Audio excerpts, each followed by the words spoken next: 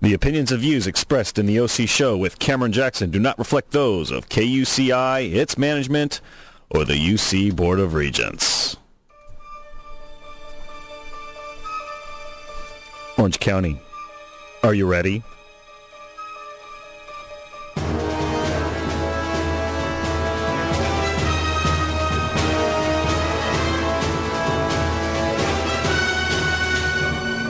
It's time.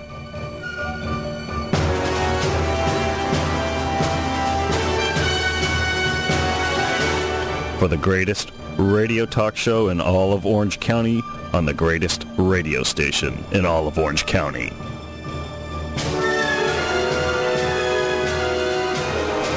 The OC Show. Right here. Right now. With me, your host, Cameron Jackson. Kicking ass and taking names later for you, the listener, letting you know what goes on here in Orange County, what the truth behind the politics that occur in this glorious SUV caffeine-induced latte county. I am your Superman.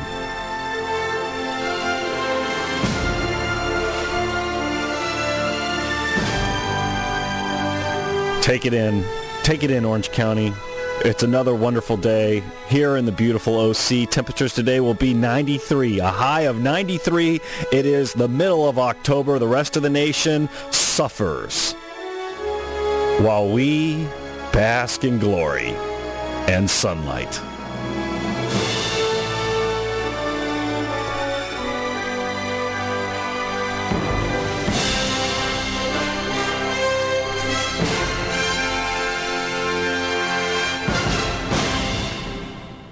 Now, if that was not one of the greatest openings I have ever done on this show, I don't know what is, baby. That was hot.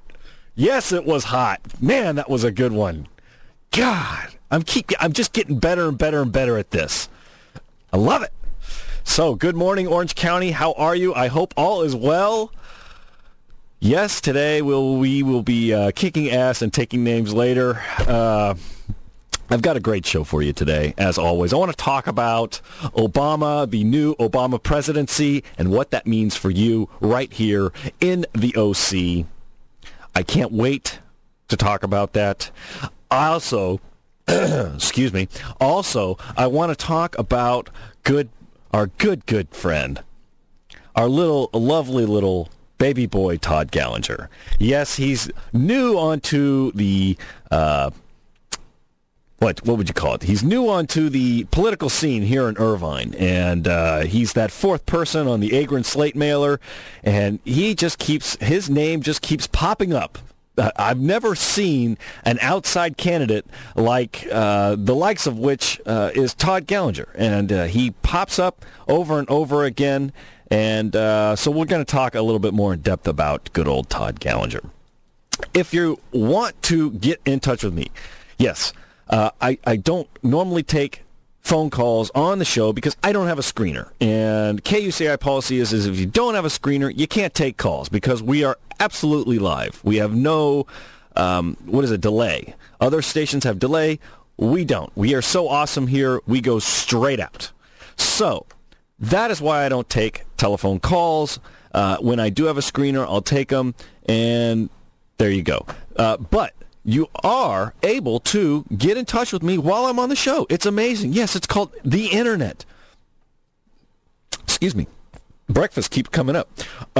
Just send me an email at Cameron@theocshow.net. You can also go to my website, theocshow.net, and see what upcoming shows are, posts from the past. You can do podcasts. The interesting shows that I do the podcasts for. So... theocshow.net if you want to get in touch with me during the show. Cameron@theocshow.net. I'd be more than happy to read your email on the air if it's relevant to what we're talking about, or, hey, if it's just plain interesting. So, also, if you're in your car now and you get back to the office and you're like, gosh, I want to keep listening to Cameron Jackson and all that he has to say about the OC, well, you're in touch, or you're in luck. You're also in touch. Just go to your internet, open up KUCI.org, click in the upper right-hand corner for your streaming audio.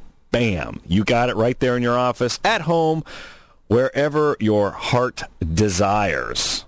So, I have to tell an interesting story before I get into all the fun stuff. I'm getting onto the freeway, the 5 freeway at Jamboree, just a couple of days ago. And this illustrates to you why I am your Superman. I get onto the freeway, I'm pulling off the off-ramp, and I look up ahead of me, and sitting in the middle, virtually in the middle of the on-ramp lane, is a white 1960-something Volkswagen Beetle Bug. So it's virtually right in my path that I'm traveling. And outside of it, on the driver's side door is completely wide open, and there is this old guy standing virtually in the freeway traffic, just standing there with his arms out. And I said to myself, my God, this guy is going to die. Now, there was a car parked behind him with some individuals inside who were doing nothing. I think they were just watching him. They were probably amazed that the guy was just standing there on the side of the road, in the freeway, lanes of travel, people screaming by at freeway speeds. You know what that's like. And I said to myself, this guy's going to die. He's absolutely going to die. So what did I do? I pulled up ahead of him. I ran out. And I start yelling at the guy as I'm running down to him. Because, it takes a while. You never realize how far away things are on the freeway until you have to stop and get out and walk back to something. Because you go so fast on the freeway. I'm running back to the guy. I'm like, get out of the road. Get out of the road. Get out of the road. And the guy is just standing there. I come up behind him. I'm like, I'm like, you need to get out of the road. And this old man looks at me and he's like, don't you yell at me, young man. Somebody just hit my car. I said, look. Can we just get out of the road? So we finally got the guy out of the road. The other 3 guys that were in the car, they decided to take some action and help me get the guy out of the road. Got the car out of the way. Called the CHP for the guy, and it was absolutely hilarious because the guy was so angry at me because I yelled at him, and I tried to move him out of the freeway. I saved his life. I saved this man's life. He was so angry at me, he starts lecturing to me about where the Volkswagen came from and how when he first bought the Volkswagen after World War II, people used to threaten he and his wife because it was a German-built car that Hitler had come up with for the Autobahns. So I thought that was absolutely hilarious. And then when the CHP officer pulls up, he walks up to us. The guy's still yelling, half telling me historical things that I already knew. And the CHP officer walks up, and he looks at the CHP officer, and he puts his hand up to him, gives him the hand, and says, I'll be with you in just a second. I looked at the old man, and I said, Richard, he's busier than I am. Go deal with the CHP officer. And off I went. So anyway, Richard, I hope you're doing well out there. You are possibly the meanest, most ornery old man that I've ever come across in my life. You are just mean. You were mean. And yes, you're welcome. I saved your life. But I do have to say this about him. For being as old as he was, he had great teeth. He was tall, and I was like looking right at his mouth because I'm a short guy. Beautiful teeth. I was thinking to myself while he's yelling at me, I hope I have teeth like that when I am his age, because he had to be at least in his 70s. Maybe even his 80s. I don't know. He needed to get a reevaluation on his driver's license, which I should have said to the CHP guy, but you know how they are. They don't want to hear what I have to say. Anyway, all right, so... Oh, I don't want to get into that yet. We'll do that after the break. After the break, I will be talking about Todd Gallinger, baby boy Gallinger. Okay, so we had the debate. What was it, last night? The night before? I think it was the night before. Yeah, the night before. Wednesday night. We had the debate between Obama and McCain. And I listened to about the first half hour or so until I had to move on. I couldn't listen anymore, and I haven't been able to listen to the rest since. And frankly, I don't think there was anything in there that was going to change my mind or make it different for myself or probably anybody else. I think most people are almost made up. But here's the thing that I found interesting. McCain came out, he was pretty strong, but he had some problems. And part of the problem, and I think this played well for Obama, was that they started quibbling about little things that didn't matter. And I think Obama was more than happy to go down this path because it just diverted attention from the bigger picture for McCain. And obviously the big picture right now is the economy. That's what everybody cares about.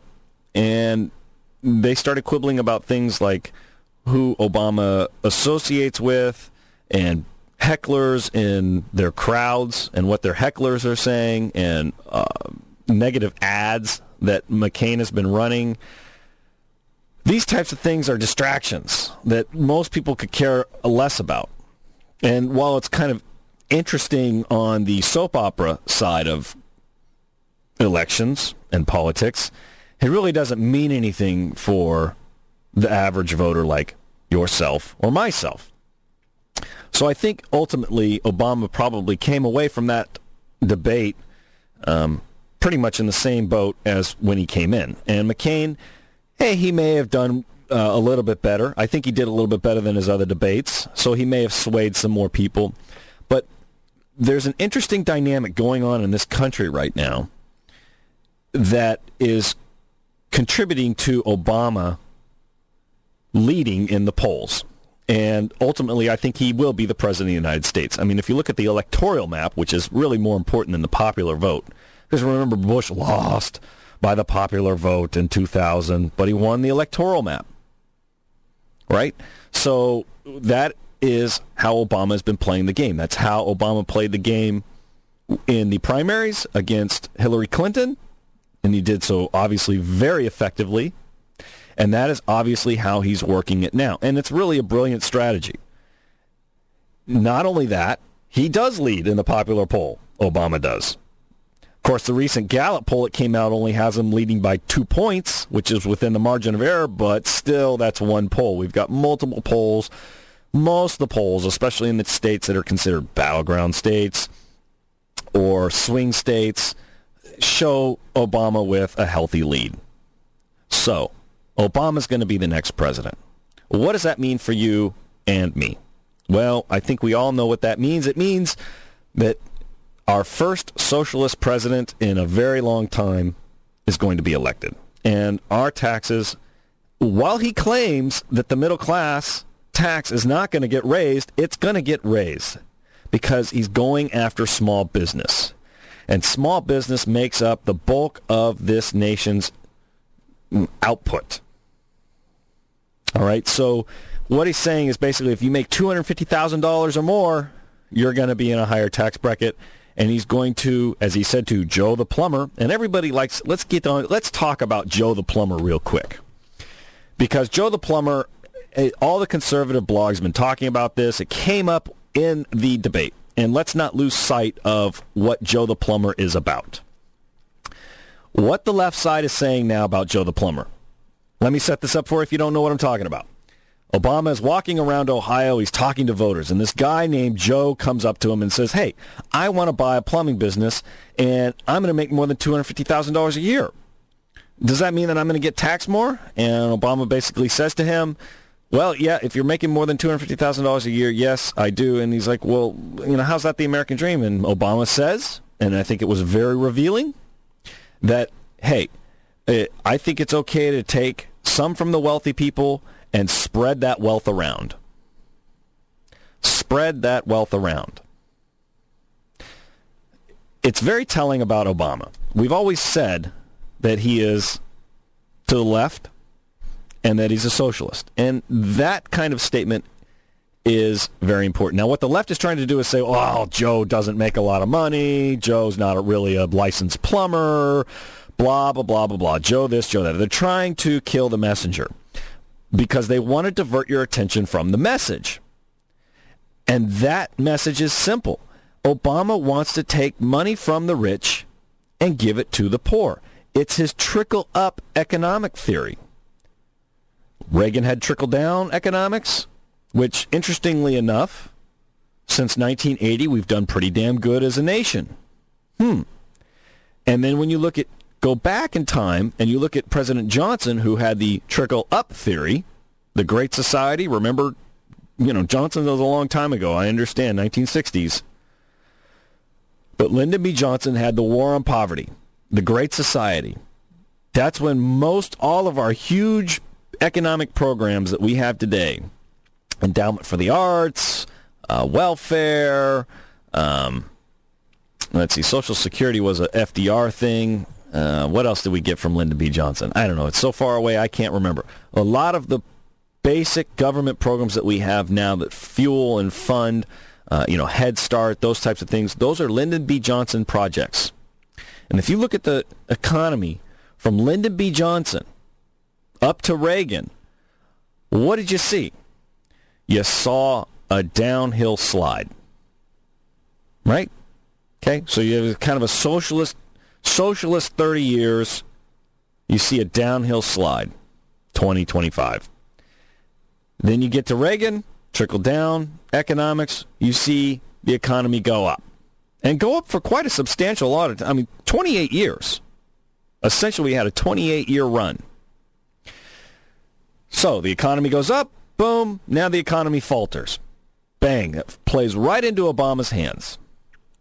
And Obama is telling you and me that if we make less than $250,000 a year, boom, you're golden. You're golden, baby. I'm not going to tax you. But here's the problem. There's two very telling things, actually three telling things about this. The first is this. The American electorate today has changed, and Obama is playing into that. He played into that by running a 21st century campaign using the internet, YouTube, iPhone, this younger generation that he can manipulate much easier with leftist propaganda because they're stupid, they're idiots, they don't know anything about civics, so they're very easy to manipulate. He's using that to his advantage. God bless him. And the electorate today is one of handouts. They've gotten everything given to them. My generation and the generation after me especially. Everything has been handed to us. We know no want. Everything we've ever wanted has been given to us. We know no sacrifice. We just know that when we pull up to McDonald's, there's a cheeseburger and fries waiting for us every time we go. That's what we know. And Obama has played into that brilliantly. And he is offering us everything that we want. He's offering us the handouts that we require, that we think we deserve. And part of that is, hey, I'm going to start taking from the big guy, kind of like how we take from mommy and daddy. You see you see the parallels there? I'm going to take from the big guys. I'm going to take from Warren Buffett because Warren Buffett, he can afford it. Bill Gates, he can afford it. All these people making more than $250,000 a year, they can afford it. And I'm going to give some of that back to you. You're going to get a tax break because of that. We're going to start spreading that wealth out. But here's where the problem occurs. And I can say this from experience now because I am a small business owner. My wife works for the government. She makes a nice paycheck from the government. God bless the government. And I have a small business. And I can tell you right now, I'm going to do everything in my power once Obama becomes president to never make more than $250,000 a year. And that is the problem because I'm not the only one who's going to think that way, folks. Obama says that by doing this, he's going to create jobs. Folks, I'm not going to create any jobs if I'm capped out at 250. The guy next to me who's got a small business isn't going to create jobs if he's capped out at 250 because there's a long way to go between $250,000 to maybe something more comfortable like $5 million profit a year. Where if I was making $5 million profit, I'm just throwing this number out there because for me, $5 million a year would be a nice profit. That would be a nice profit, and I wouldn't mind paying a little extra tax on that. I would be okay paying a little extra tax on that. But anywhere in between that, though, you're going to start having some problems. People are going to say, why am I working so much to get my money taken away from me like this? You're going to stifle growth, you're going to stifle innovation, and you're going to stifle creating jobs, that three-letter word, jobs, that Joe Biden talked about. It's actually a four-letter word. Yes, we know, Joe. I think he just got a little excited. But that is the crux of the issue right there. If you cap people out and you say $250,000 is the magic number, people are going to start staying below that. You're not going to see tax revenues rise. Just the opposite. They will probably fall. You're going to see fraud go up. People will do more to try and hide their money than they do now already. And they're not going to create jobs. These are all very, very, very important things to remember when you're talking about Obama's tax plan. Very crucial. He is Robin Hood. He is going to steal from the rich to give to the poor. And the poor people, trust me, I worked in poor neighborhoods. Poor people don't stimulate the economy, folks. They sit on their asses during the day and do nothing. They leech off of you and me, the people who are out here working their asses off. That's what poor people do. That's why they're poor. They're always poor. They will always be poor. Let me let you in on a little secret. The rate of poverty has not changed in the last 50 years. Despite all of the programs that we have to get these people out of poverty, it has not changed. Now, you could maybe argue, well, the population has changed, so, that's good. The rate of poverty still has not changed. We have not put a dent in poverty. The war on poverty, as Lyndon B. Johnson declared it, is still being waged, and it will always be waged because there's always a segment of the population who wants to sit on their ass. You cannot deny that. It's the same everywhere. Poor people are poor for a reason because they don't want to get up in the morning. They lack the discipline and the necessary skills, nor do they want to obtain. That's the key. They do not want to obtain the discipline or the necessary skills. They are okay working that way, and Obama is going to make it even easier for them. They will have more opportunity to sit on their ass and be lazy. And that is the other part of the issue. That will never change. Obama is not going to change the rate of poverty. He is simply going to stifle growth and innovation. Now, what boggles my mind, my last 2 points, what boggles my mind is that in this time of economic crisis, which Obama states over and over again, we are in the worst economic crisis since the Great Depression, hitting that home as often and as many times as possible to remind us how crappy our situation is. We are in the worst economic crisis since the Great Depression per Barack Obama, and yet they're talking about raising taxes. We've got a Congress whose approval rating is 10%. Democratic-controlled Congress, 10%. And they're talking about raising our taxes. They're going to make gains in the House and the Senate in this election coming up in November, and they're talking about raising your taxes. Now, John McCain is talking about lowering your taxes. And yet, as a nation, we sit there and we're like, all right, no problem. Sounds good to me. Let's give it to them. Now, I know here in the OC, we're red, and we're more red than we can even, we're crimson. We're crazy red. But the rest of the nation, there's certain pockets of red here and there. We all know that. But everybody, they're raring to go. Raise my taxes. But the thing that's crazy about it is they're going to raise your taxes, and most of us aren't even going to see anything for that. We're just going to see more spending on poor people. The middle class isn't going to see anything. The middle class, and they're eventually going to have to raise taxes on the middle class because they account for the majority of taxes.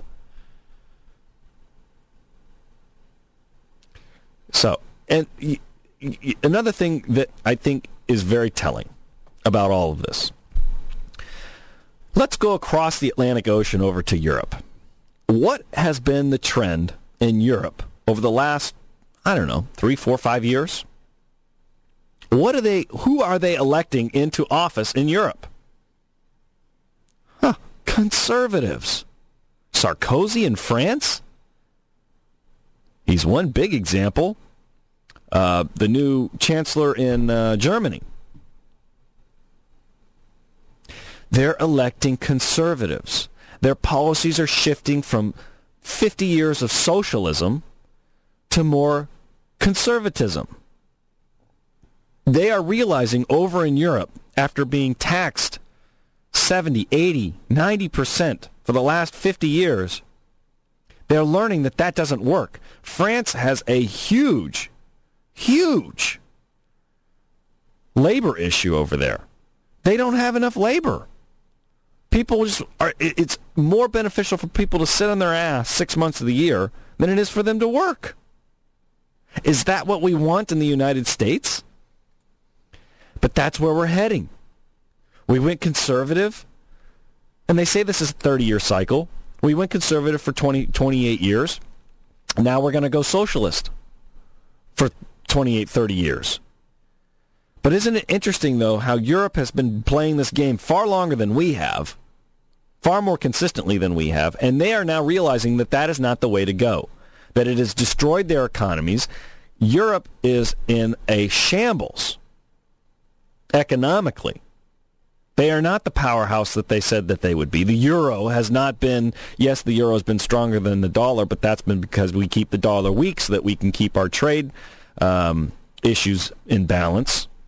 Surpluses, blah, blah, blah, blah, blah. It's stuff that's more, somebody else knows more about that than I do, but you get the drift. So these are the things that are going on right now. You've got Europe leaning more conservative. You've got Obama saying he's going to start taxing people who make over $250,000. You've got a generation of people who are raised saying, where's mine? And getting it. Obama's playing into that. And meanwhile, Joe taxpayer like you and me, we're going to get screwed come November. Trust me. Trickle-up economics is not going to work. It never has. It never will. It doesn't matter what side of the fence you're on, either the left or the right. It doesn't work. It might feel good. It might feel heavenly. You might just feel like you've done a service to everybody out there who walks around who's in need. But at the end of the day, folks, you got to vote with your pocketbook. And I vote with mine. I want to make sure that I have my money. Because the government takes my money. It takes your money. It's not the government's money. It's ours. Remember, the government is for and by the people of the United States of America.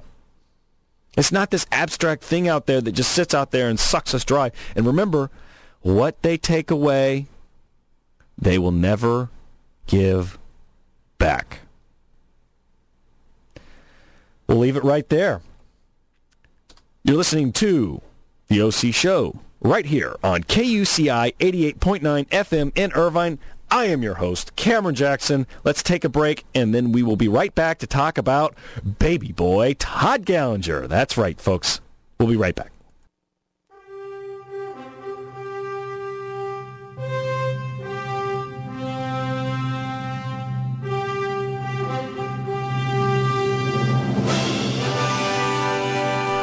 Welcome back. You're listening to The OC Show right here on KUCI 88.9 FM in Irvine.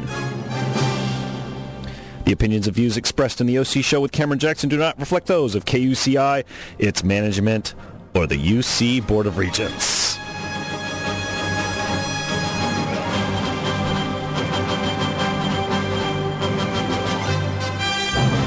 And just remember, folks, I am your Superman.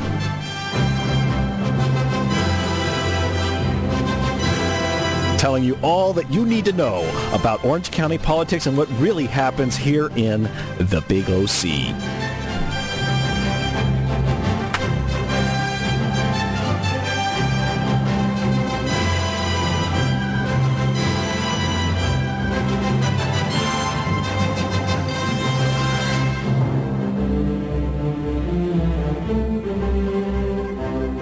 Hey, I've got an email here from Sabine. Let's read this one. I like this one. This is a good one here. Thank you, Sabine, for writing in. I hope I'm saying your name correctly. Here's what Sabine writes. And again, you can check out the show at theocshow.net online, or you can email me during the show, Cameron@theocshow.net. And Sabine writes here, Cameron, it's not about spreading the wealth around. I think it's about spreading, again, equality of opportunities via education, via health care.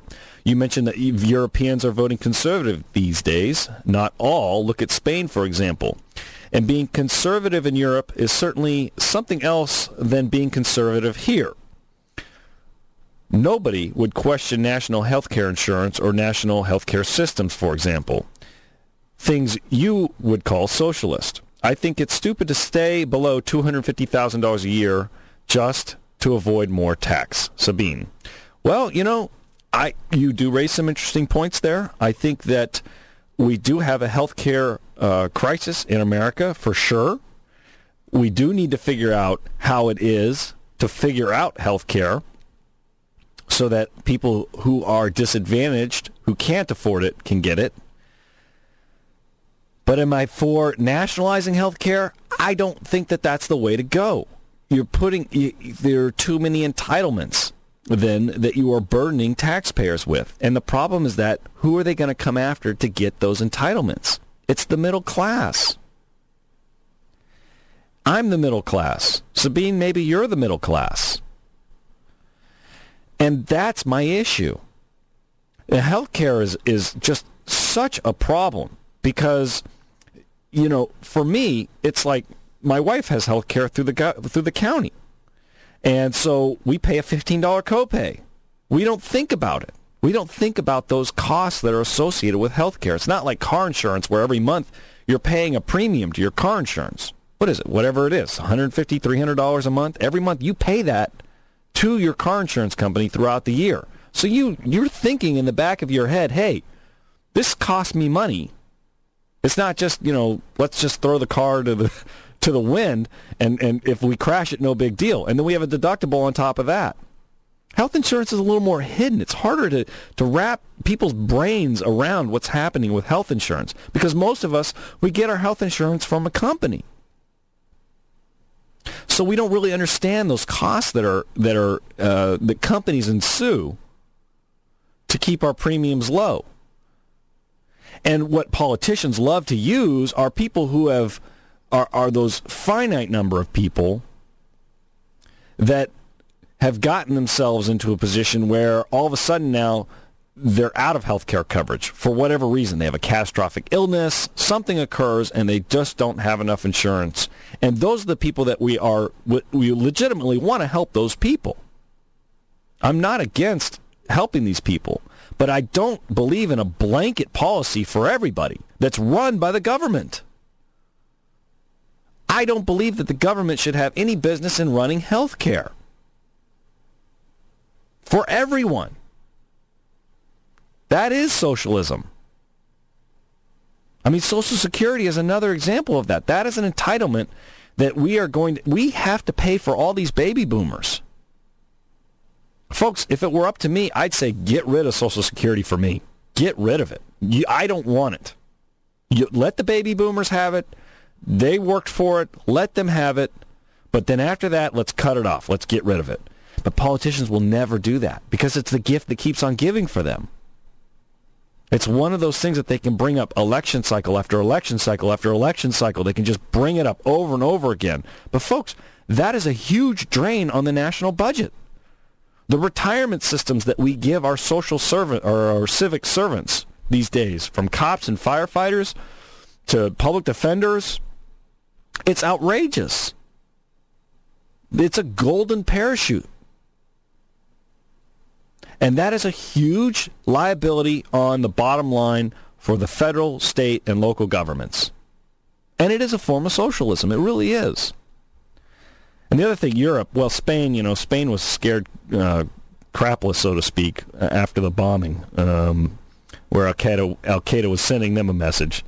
They're going to stay, whatever, Spain. They're going to stay liberal because that's just how they are. No big deal.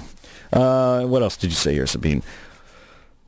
Oh, she says, finally, I think it's stupid to stay below $250,000 to avoid more tax. Well, wait till you're paying that tax, Sabine. I don't know that you are paying that kind of money right now. You probably are not if you make that statement.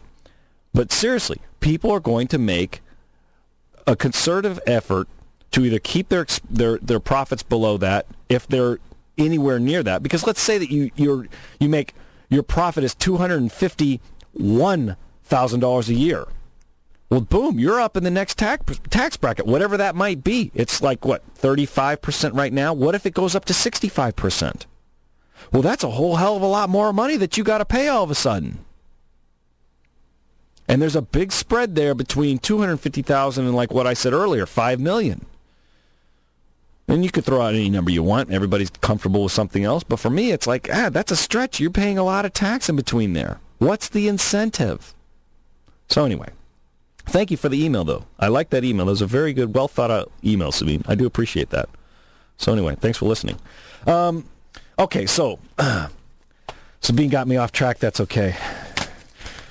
Got me off track from Baby Boy Gallinger. I keep getting these Irvine community news and views in the mail, and I love the front cover on the newest issue is Kane, Crum, Agron, Gallinger say yes on R, yes to the Great Park, while Shea, Choi, and Rogers and Wakeman say no to the Great Park.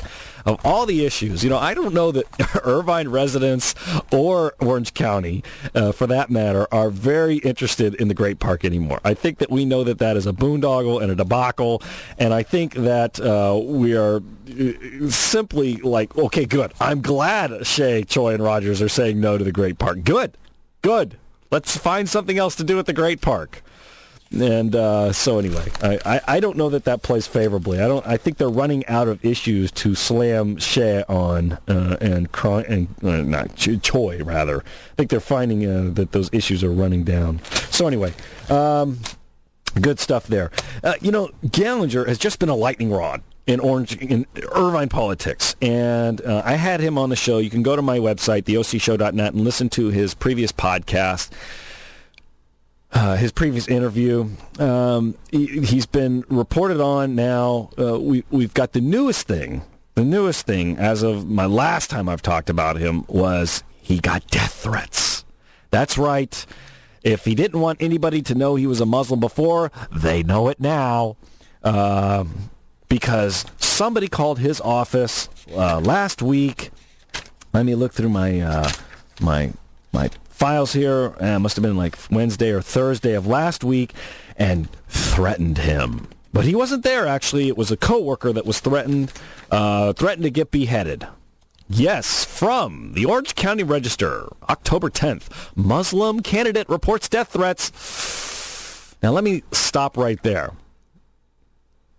That was something that I don't think he really wanted to be public. And the reason I say that is because when he was on my show and I brought it up, and the reason that I brought it up was not to say, you're a Muslim. It wasn't that.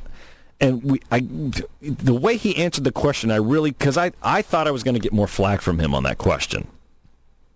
And the reason I didn't follow it up was because his answer was pretty substantial. I'll give him that. It doesn't matter. It really doesn't. What is the issue, though? What is the issue is who he is associated with as a Muslim. That's the issue. And more of that is coming out. So anyway, let me back up, though. The reason when I brought it up to him and I asked him the question, there was a little bit of silence. There was a pregnant pause there.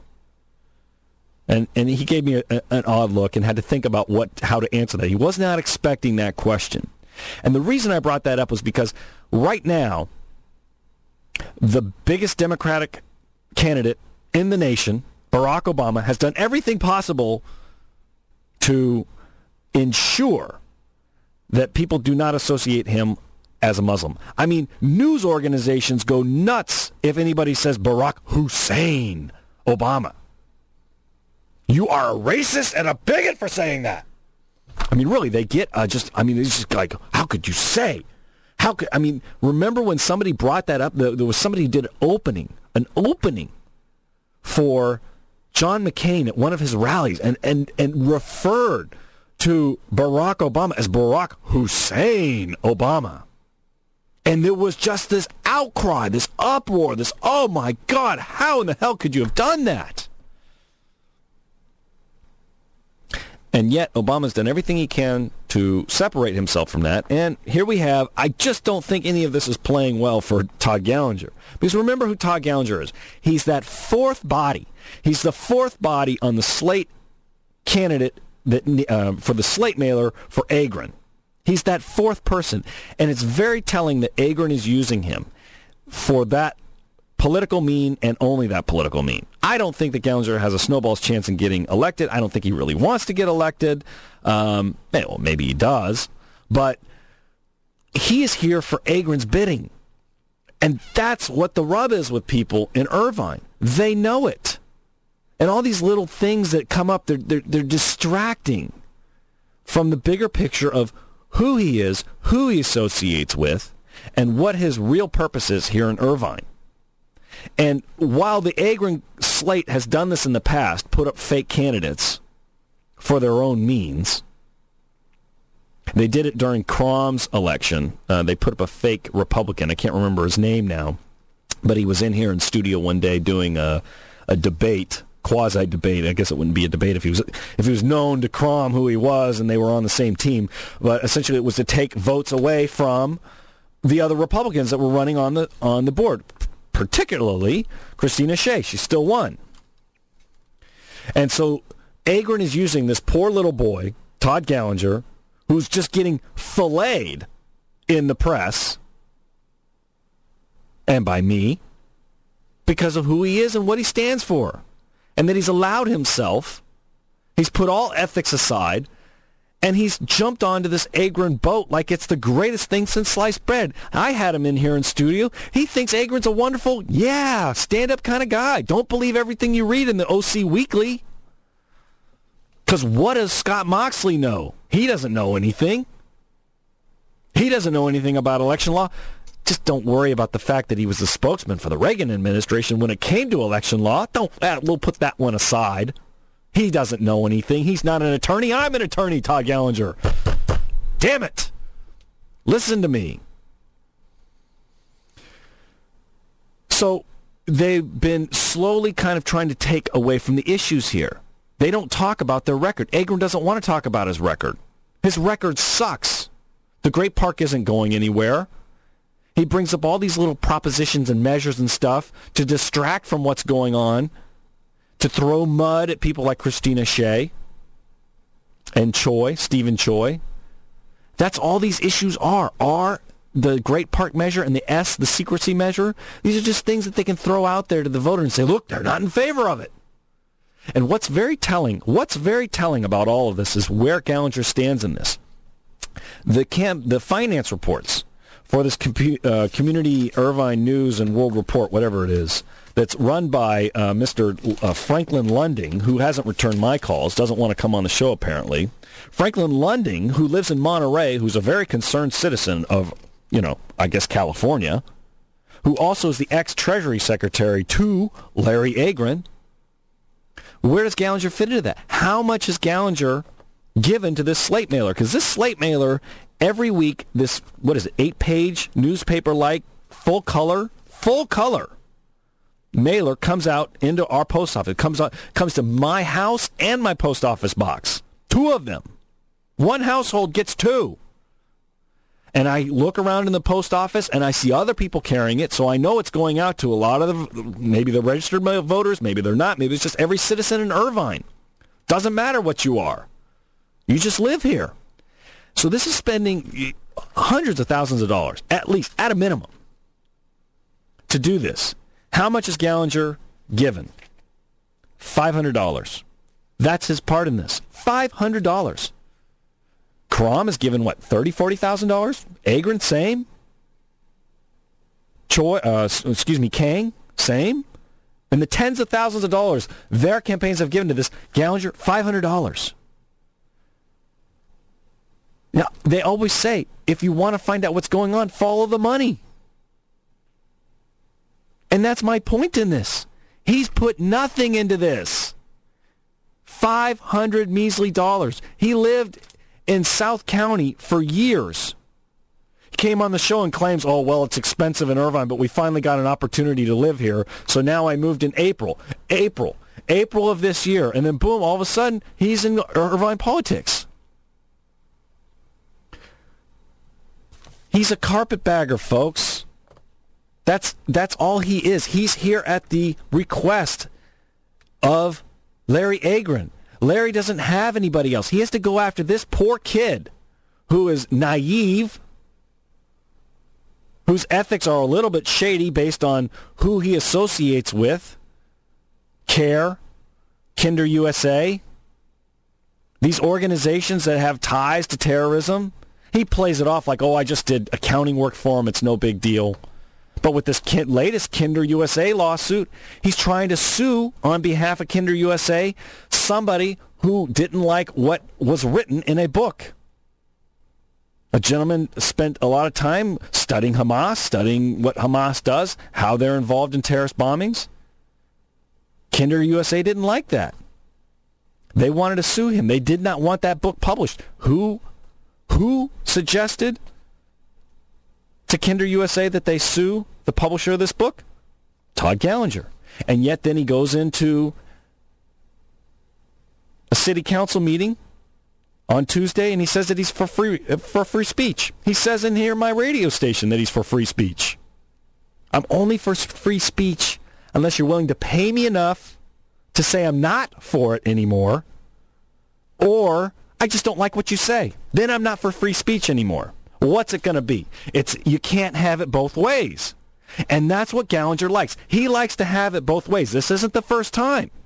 You can't say in one breath, oh, I'm for free speech, and then the next breath say, except when it's against something that I don't like, or if somebody's willing to pay me enough to say I don't like it. Because face it, that's what attorneys are in the business for. They're in the business to make money. I work with them all day long. I know these things.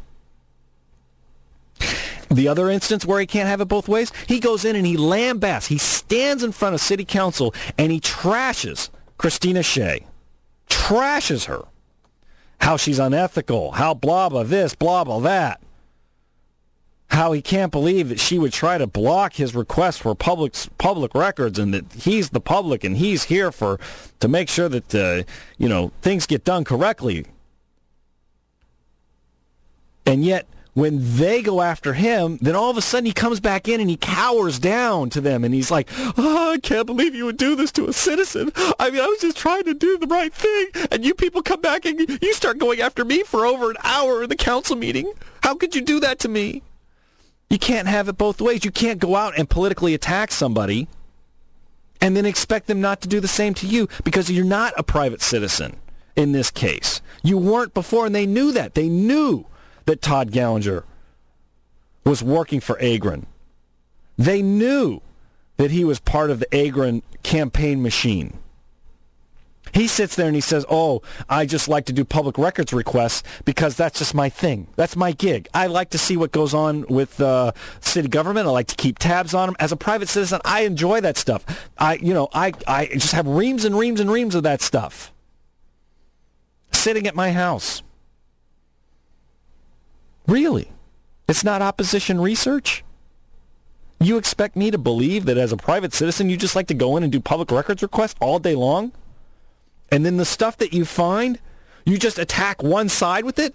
I haven't seen you do any attacks on Agron or Crumb. You're telling me that of all those public records requests that you've done, there's not one iota, not one shred of anything that has come up on the Agron, Crom, Kang side. Nothing. That's amazing. That's phenomenal. They are angelic. So you cannot... So this is a guy who wants it both ways. He wants to throw it out there as if it's this, but then when it comes back and it's not this, it's something else, it's that. Just as hypotheticals. Then he wants to cry. And this whole thing about the Muslim and the threat, come on. Give me a break. This is just distracting attention from the bigger issues. Somebody called my office and said they want to behead me. Oh my God, run to the hills. Hide my wife and kids. Oh, I don't have any kids. I've got a dog and a cat. I mean, come on. I mean, this is this is sophomoric high school garbage. This is not what we want from it. I'm sure candidates get threats. God, if it's not on a regular basis, I'm sure it happens. And they're not running around, oh my God, and the newspapers, of course, they're willing to talk about the fact that you get threats, that Todd Gallinger gets threats because he's a Muslim. But they're not willing to talk about his associations with terrorist organizations or with organizations that support terrorist organizations. Not willing to talk about that at all. Why is that? Well, I'll tell you why that is. Because newspapers don't want to get bombed. Newspapers are freaking afraid of Muslims. Look at what happened. Look at what happened when on campus here, the young Republicans wanted to put up pictures of Muhammad from that political cartoonist in Amsterdam. Look at the response that occurred because of that. It was out of control.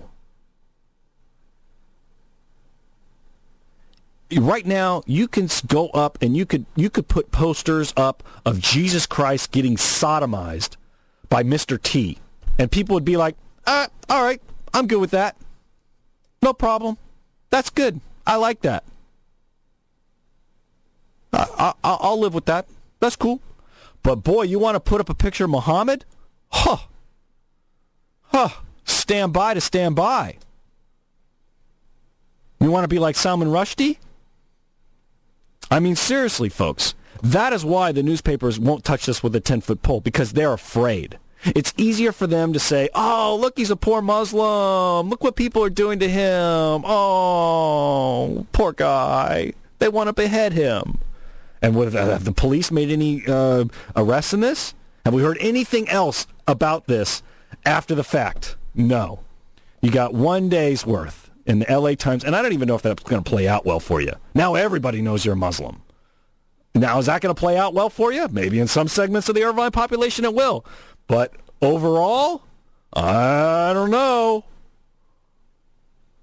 I think that there's just so damn scatterbrained over there, and it's just the ethics have just traveled off into another planet over there, and they don't know what the hell to do with themselves. So anyway, I'll keep harping on this one. We got a little bit. We got more time till the election comes up. I'm sure that we'll see more dastardly deeds in the newspaper about how baby boy Gallinger is being exploited and dissed because he's a Muslim. Woo! All right, it's been a great show, I have to say. Coming up next is A Student Life, and this is a dual time slot. We've got two things that come up. We've got A Student's Life with Judy Alexander, and then after that is Career Quest. Oh, I think that's how they do it. So is it 1 week is one? Is it 1 week is one, and you're the other one? All right, so the other one is, it's Student Life. No. Career Quest. Aha, good. All right, good. She's yelling at me through the window. Career Quest is next with Emily Woodman-Nance, and that will be an excellent show as always. You are listening to KUCI 88.9 FM in Irvine. This has been The OC Show. I am Cameron Jackson. Thanks again for listening. Check out my website, theocshow.net. See you later. See you all next week.